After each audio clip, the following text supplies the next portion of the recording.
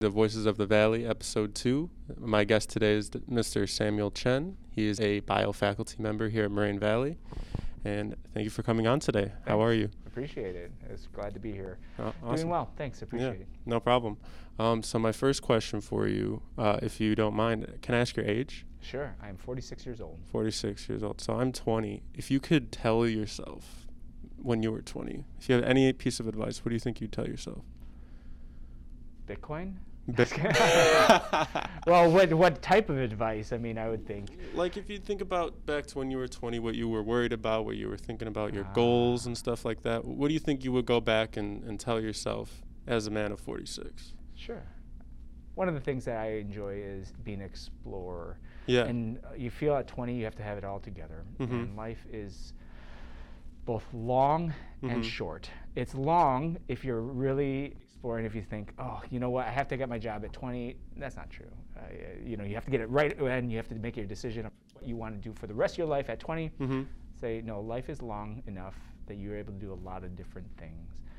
Long enough that you can try a career and then not like it, and then try it for a season, and shift. And so studying, and you can always learn, you can always pick up. And so it's long like that. But it's short if you waste it. If you waste, be like, I'm just going to play Fortnite all day, which I enjoy. But it's not like, if I decide to play all day, all of a sudden I'll be like, oh, how am I 30 years old and not have anything? Exactly.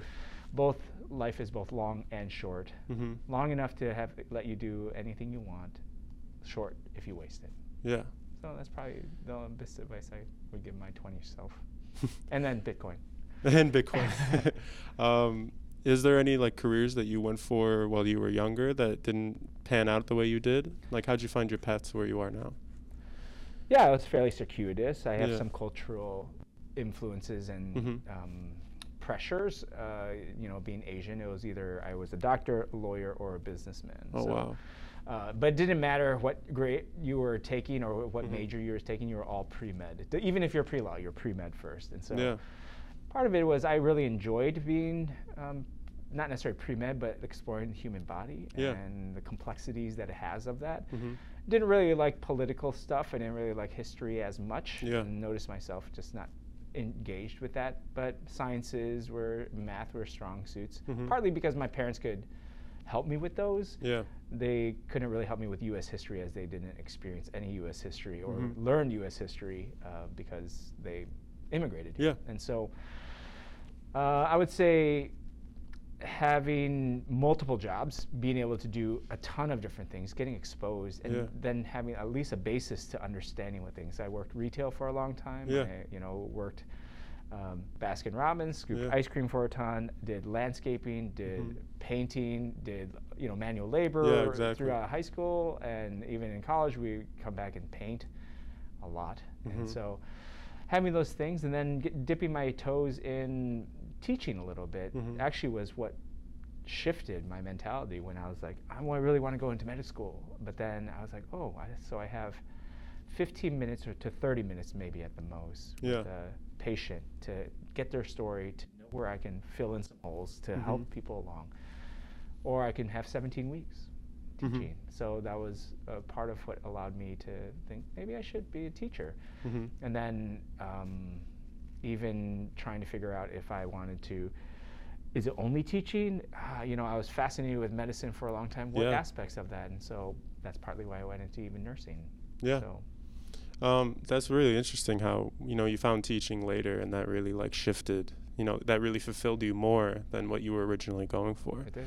Yeah. Well, what would you tell someone that's getting into nursing now?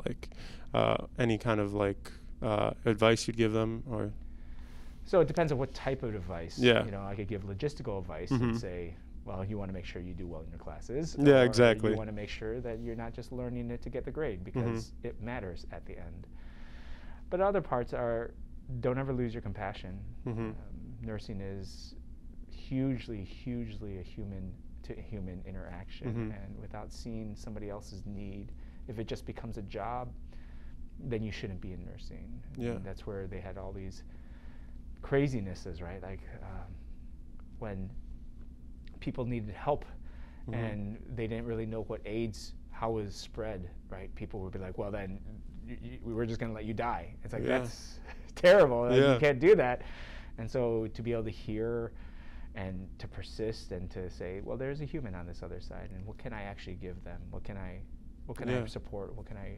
And so that's hugely nursing. And so without the compassion, without the, I would say even love for people, nursing probably is not the choice for you, even though it pays well. Yeah. And even though it's busy, you lose sight of all that. Yeah. So those are the two probably parts. Yeah, I never really thought about how much compassion you would need to be a nurse, especially doing that every day.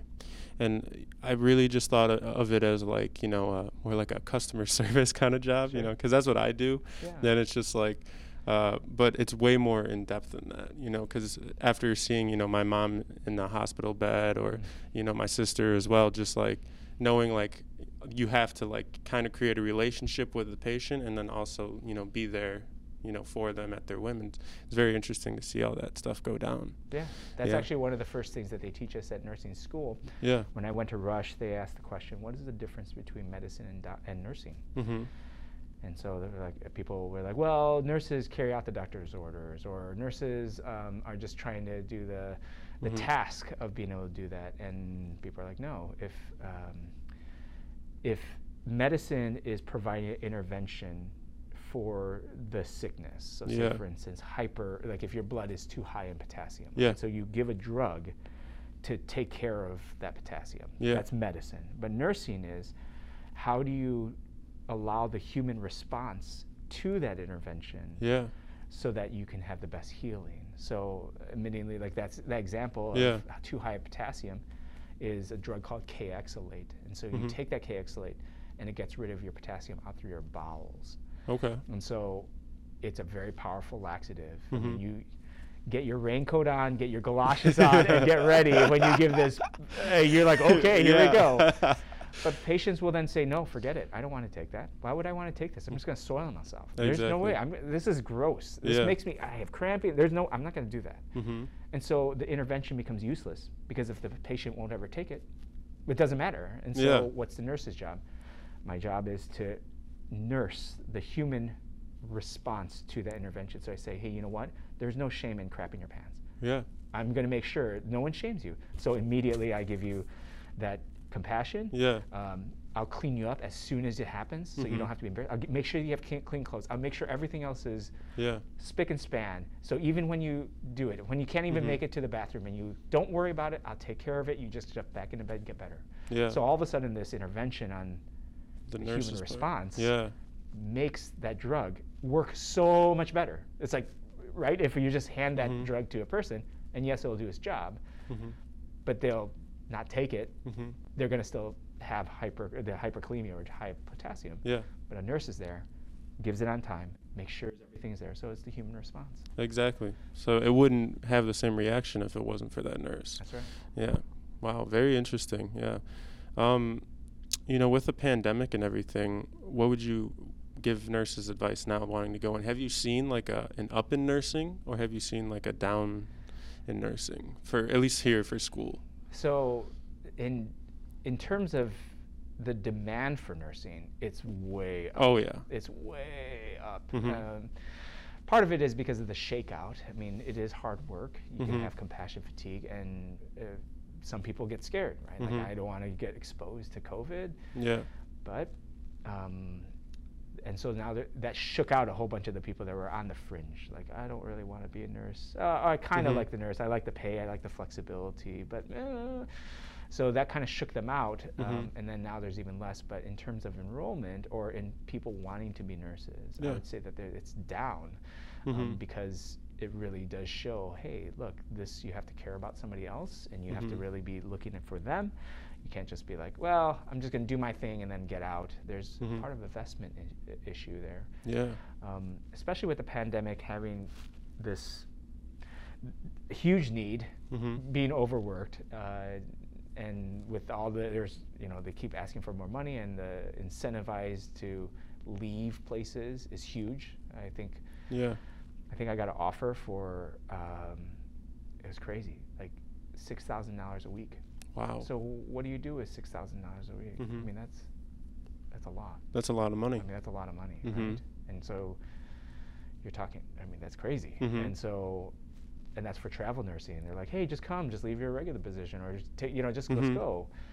Granted, they don't tell you all the other stuff that goes along with it, exactly. Isolation, and you're working, a ton of hours, and but you're thinking, no, is this something I want to do? Maybe I'll just do this for a little bit, and then I'll take a vacation, a long vacation. Yeah. So, wow. But that's kind of I think it is down. Part of it is because it is a hard job. It does force you to actually care about people, which the pandemic has turned everyone insular or very introspective. Be like, what's my needs? I'm in this room and I don't feel loved, or I feel lonely, or like I should do whatever, YOLO. It's my life, and so I think that's part of it. It's the difficult part of nursing. Yeah. Wow. Very interesting. I've noticed that too with the pandemic. Like, a lot of people have just been kind of focused more on like what they want to do, and just like even on the internet, like the compassion levels for people were already really low, but now I just feel like you have to go looking for it if you really want to see it now, which is I don't know where like the world is going to go after this, because I know they're starting to lift the mask mandates and stuff like that, and so it's just going to be interesting to see how this decade plays out. I find it strange also. The job is kind of like teaching as well. Yeah. You have people that want the result at the end, the outcome, without going through the hard work, right? Like if I said, hey, I'll just give you an A, you don't have to show up. Everyone would be like, well, fantastic. You know? Or do you say, I am just going to give you what the chance to grow inside your mind, to have a great education, and we're not going to talk about grades. You'd be like, well, I can't come here because if I'm not going to get a grade, I can't move on, right? Like there's this balance of like, wow. And so with nursing, it's the same way. It's like you're fighting people. You're fighting people. Like students, you could say, hey, let's study a ton. And you're like, but I don't want to study a ton. But do you want an A? Yes, I do want an A. So let's study a ton, but I don't want to do that. And you're like, but they're dichotomously, they're linked together. Like, but I don't want to. It's similar to nursing. You go to a patient, you're like, you know what you need to do?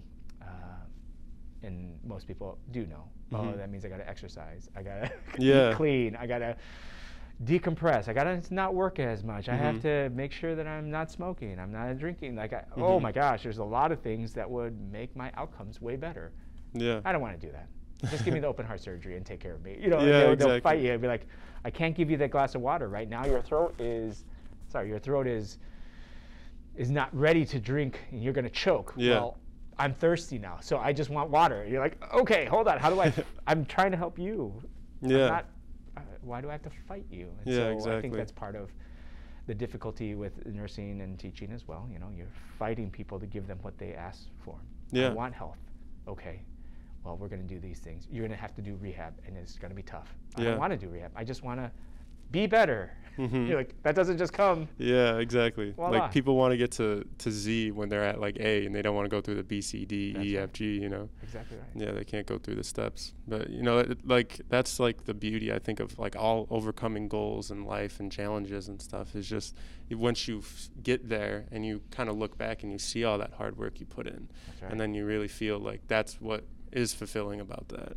Yeah. And so like when you went and got all your degrees, how does that feel like when you got that degree in nursing just to better your class that you taught here? Well, how did that feel like when you got that? Yeah. So that's part of my story where I was teaching here for a while and got this crazy, not idea, but one of those things that where your students keep pressuring you. And I always want to be open. I hope that I'm trying to be open. And they're like, why are you making me memorize all these things? Why are you making sure that I don't, my mom is a nurse and my brother is a nurse, and he says that this doesn't even matter. And so I was like, oh, well, I'm not a nurse. And so how do I, so that's a good question. So maybe I'm over teaching. What am I doing? I want to make sure that I'm equipping you guys for your success. Yeah.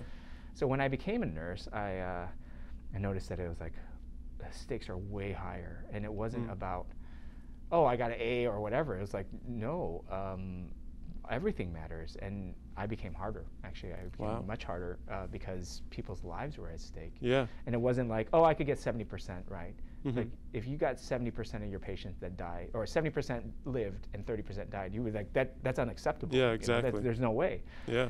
So so when I got my degree, Mm-hmm. it was more of, it wasn't like a ha ha ha, now I know what it's talking about. It's like, Yeah. okay, so I feel privileged having this knowledge and going through all those experiences, and now I have a license that allows me to do this, and it's a great privilege to take care of people. So one, it made me feel like now I have both responsibility and the ability to take care of people in a different way. So I felt, it was great to have that. I try not to lord it over people, because what is paper? What is a construct of like, oh, you're qualified, except that it allows me to have a basis to be able to say, hey, look, I'm trying to help you, and I really am, almost like a fiduciary perspective, rather than be like, I could boss you around, ha ha ha, so it was like more of another season in my life, rather than like, hey, I got my degree and now I can do whatever I want. Yeah. It's like, no, it's part of what I was been trying to do, and it just enhances what I want to do. Yeah, part of your story. Yeah. So did you ever have like any other dreams of like doing anything else besides med school? I know it was like kind of put on you with your parents and your culture and stuff, but like, did you ever like want to do anything else growing up? Yeah. I wanted to play. I wanted to be a vagabond in some senses, because I love hiking, and so I was like, oh, can I be a national park ranger, just to hang out with the bears and being out there? Or I really like sports, specifically I love riding, and so be like, oh, how about if I open a shop of bicycles or just ride bikes? And so I've thought about those things. I thought about trying to do finance, which actually was a strange turn, but as long as you make money, parents are happy. They're like, if you can take care of yourself. Exactly. So yeah, I thought about finance, because that could be very, very predatory, and people can get thrown under the bus, or people can be scammed, and just to have that and to provide a service, so things like that. But that's what I thought about. I actually, one other time when I even thought about becoming a minister. Oh, wow. So I served as a youth pastor for a couple seasons during the summer in college, and then thought, could I do this full time? And I thought, I don't know. I don't know if this, like that, just that path would be the only, I don't think I would be fully fulfilled. I feel like I've been made for more things than that. Yeah. So. Oh, wow. Interesting. Yeah. So, yeah, there's a lot of things. You, like, bounced around a lot. I did. And I see what you're saying with, like, that finance thing, where, like, it is kind of like a shark kind of mentality, predatory, dog-v-dog, and it seems like you're way more compassionate than that. You know what I mean? Like, way more of a compassionate person. Right. I don't want to reduce people just to dollars, right? Like, exactly. If that's the case, then dollars can go away. Yeah. Yeah. Wow, that's... Like, I don't even know where to go from that, but like, that's just like you're opening my mind to like so much now, just like talking to you, because like, when I go through my life, like I always get caught up in like what I want to do, and like, I only get fulfilled whenever I talk to people and I get enlightened, like how I feel like I am right now. And it's just like, if this is my end goal, like, then I'm already doing it. But like at the same time, it's like, I think I still have more steps to go, Of course. And I mean, like, that's just the growth of life. So like, when you were a kid, like, how did you overcome those like struggles of, wanting to do something, going in a different direction, like, did you ever, I know you probably had doubts, everyone has doubts, but like, how did you overcome those kind of things? Well, as they say, as the sun rises, kids are dumb, so we do dumb things. Yeah. And you kind of learn like, oh, okay, I shouldn't have done that. And you kind of get narrowed, right? Like your life, you bounce around all these questions, hey, I want to ride my bike without whatever, I could do that jump, and then you're like, oh, okay, so I know where my limit is. Exactly. Like, I don't have that enough skill. So you kind of reel it back to, so maybe I'll go this direction. And so in terms of, so I had my plenty of stories of me being stupid, so making poor decisions, being very uncompassionate, being very selfish. Yeah. It did take some people to gently but firmly say, don't be an idiot, man. Exactly. The Michael Scott, he's like, number one rule, don't be an idiot. It's like, what does that mean? It's like, you know what that means, because you're an idiot right now. Where I was like, oh, I would be throwing tantrums at like, you don't understand. I need this now. And it's like, really?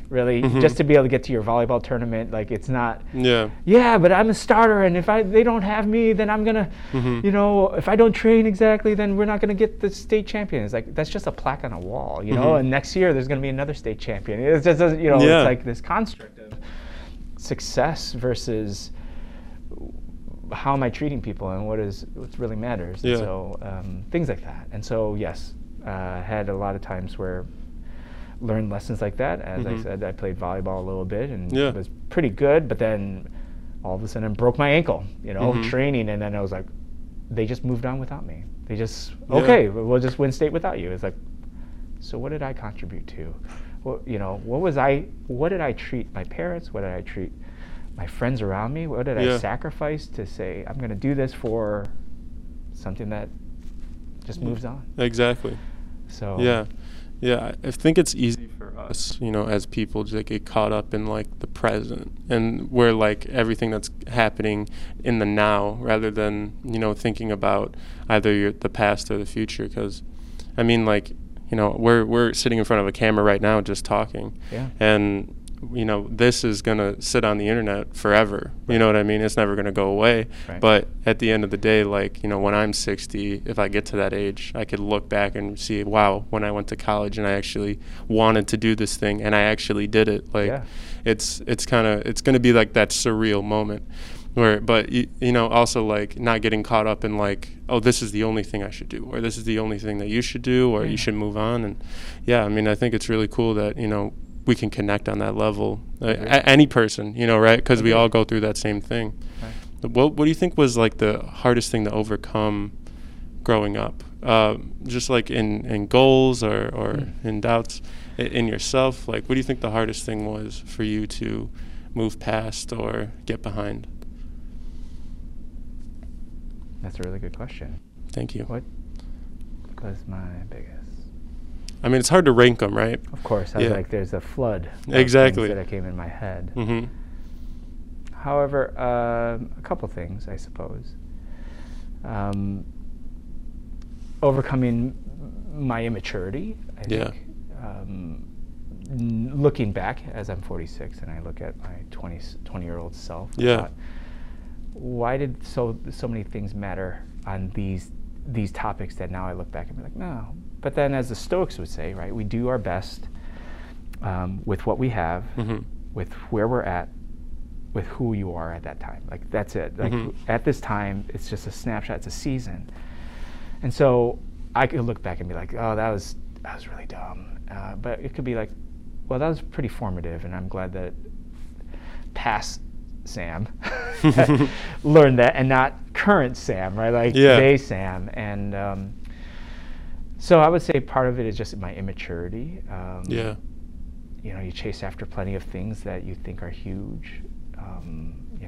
If I didn't have a girlfriend in high school, that was the end of the world. You know, if I don't, what does that mean?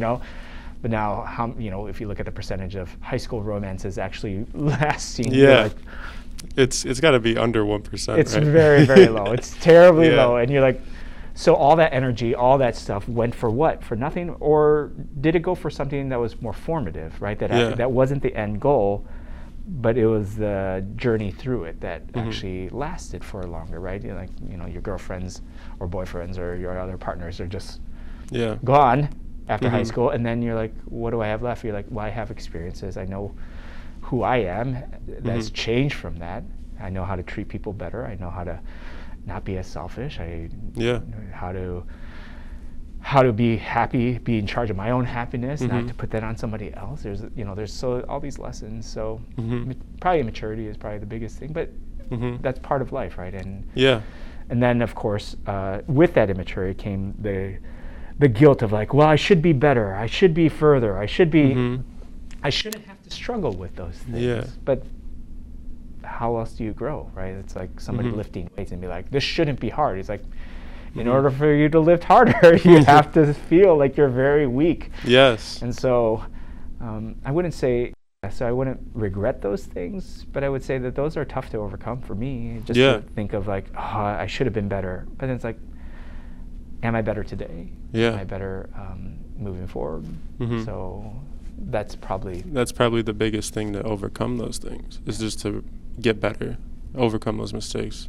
Because when I was younger, I was obsessed with falling in love. Like literally, I wanted it more than anything till I got to high school. Probably is when I finally like got off that train of, hey, I should fall in love. I need this compassion. I need someone to validate me and love me. You know what I mean? But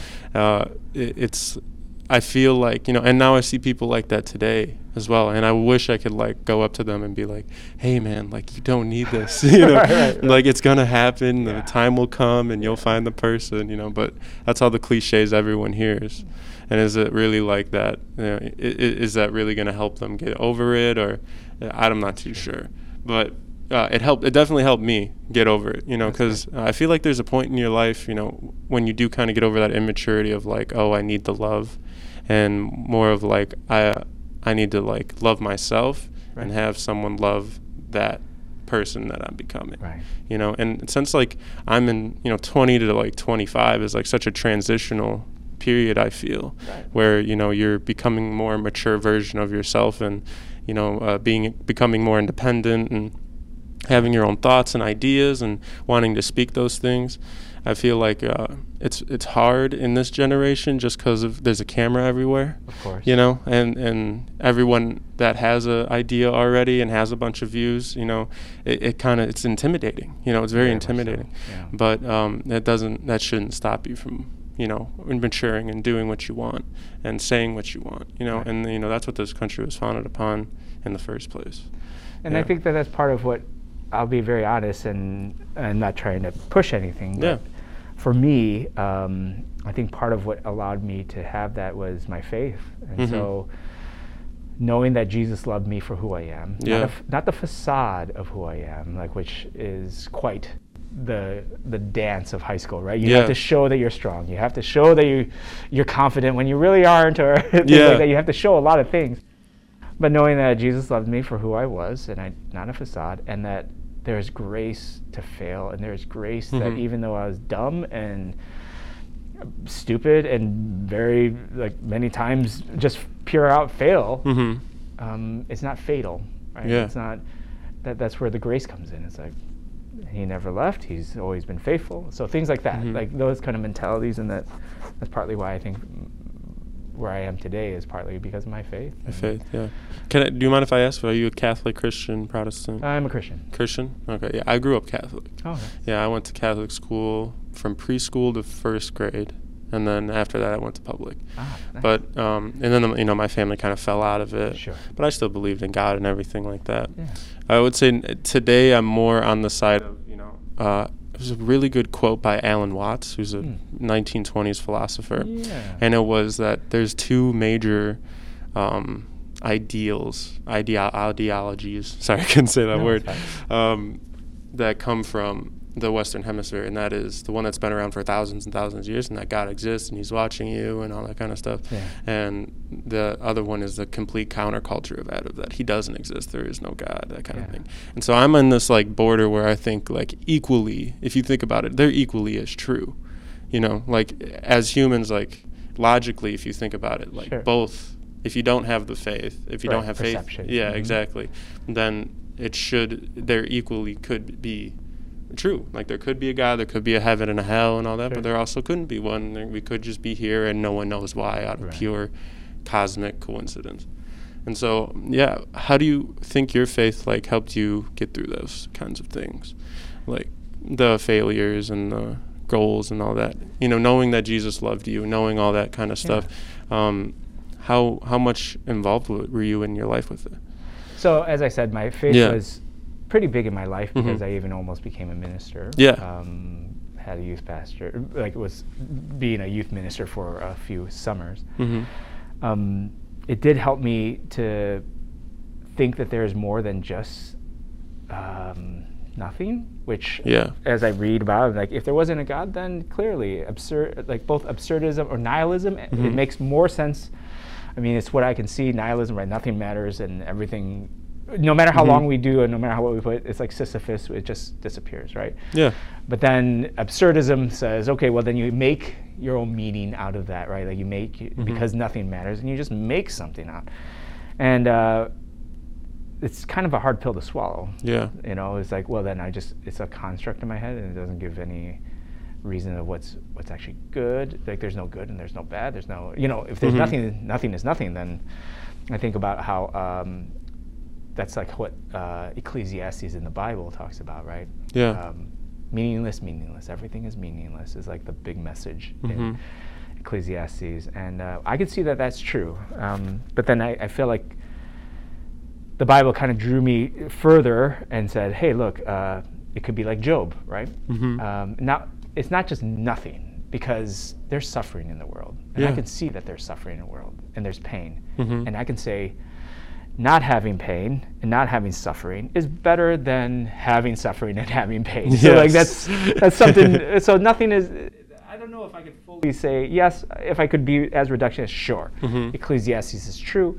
But then my observation of life is like, yeah, it's not suffering, you know, like that's better. There's a little bit of purpose in life to not suffer versus be like, well, whatever happens. And then so, but that's still not very satisfying, right? Like is life either not suffering or just suffering? Yeah.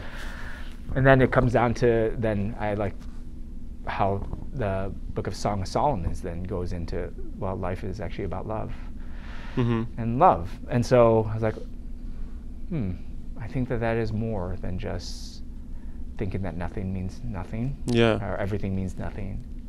Or it's just more than me just fighting just not to feel pain or not to feel suffering. And there's something about life that gives me a chance to love and to be loved.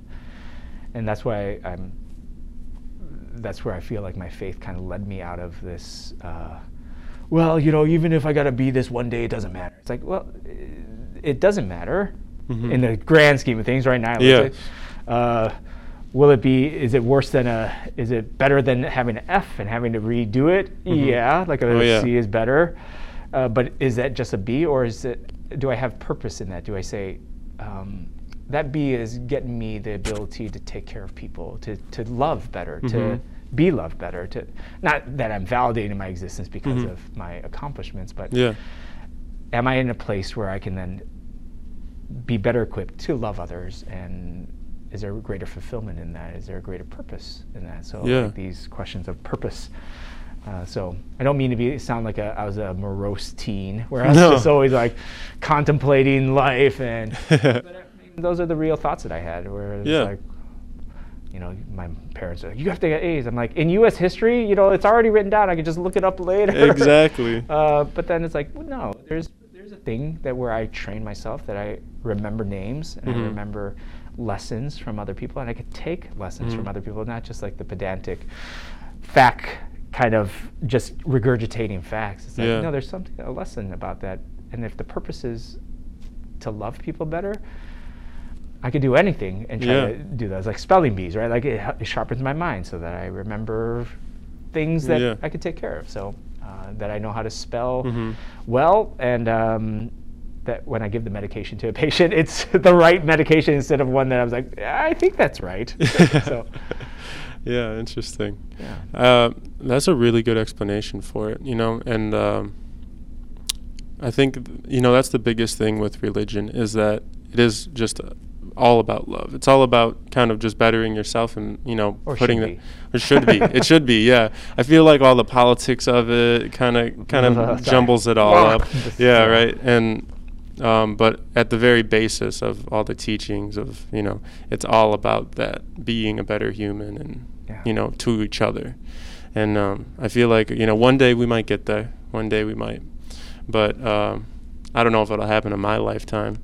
And even if it doesn't, that's okay, as long as I know, like, by the time I go, I did something that can help people, help the world. I know that at least I did good on the rock before I left it. Right. You know, it's your locus of control, right? Exactly. Your locus of abilities. And and so, do you have any like I don't know how to say it, like people that you looked up to when you were, you know, anybody that affected you while you were in college or something like that, or like any like people in your life that, you know, you kind of were like, I wouldn't say put on a pedestal, but more like, oh my gosh, like I would love to meet this person, I'd love to talk to this person, kind of thing.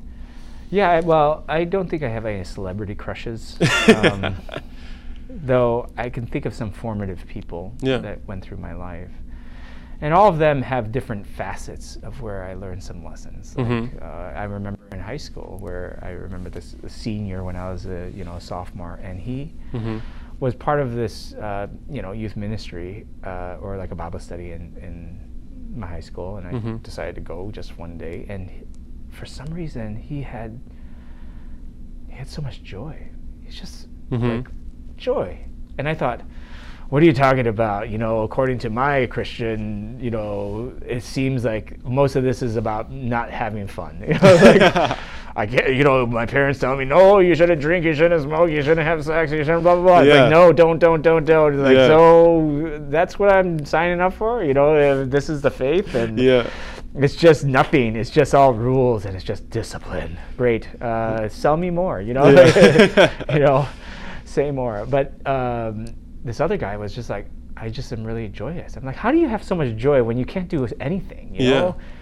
And so he was one of the first ones that actually talked about, well, what's the point of all this? What's the point of Jesus coming down to demonstrate love, that to be loved, that we are then loved, and out of that we can love others, not as a requirement or an obligation. In some senses it is, but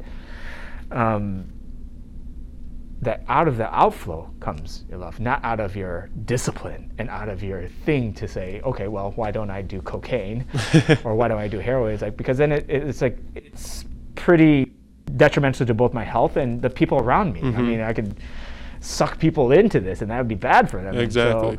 So, it's more than just like, don't. It's like, don't hurt yourself, you know, like, it's like, don't kneecap yourself. And so that was like a guy that I was like, wow, he actually has joy in faith. Like, that's weird. That's totally weird, foreign to me, and that was like a disruption in my paradigm, I suppose. And then other people of talking about another guy who was just saying, well, how do I actually love people? And I thought, well, ministry is the way. That's like, that's how the pinnacle is. Like, it's not necessarily a job, right? It's to loving people and to caring for others is not necessarily a job per se, because once it becomes a job, your job, Connor, is to love this person, I'll pay you, and you're like, okay, so if I'm not paid, then I don't love that person? Is that really love, right? Like you said.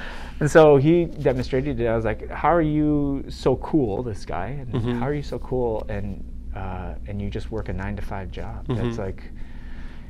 And he was a bike mechanic, and he was, or not, sorry, was he a bike mechanic? Man, all these things.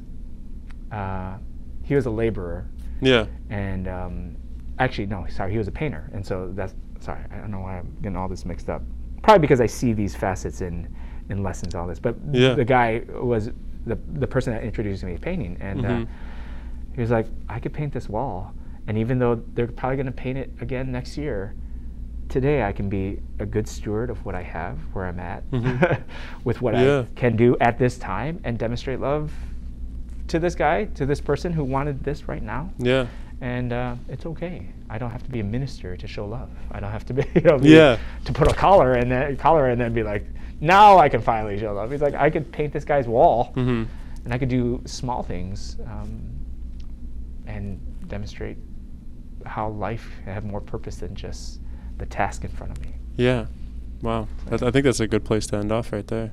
All right. Thank you very much. And thank you for watching today.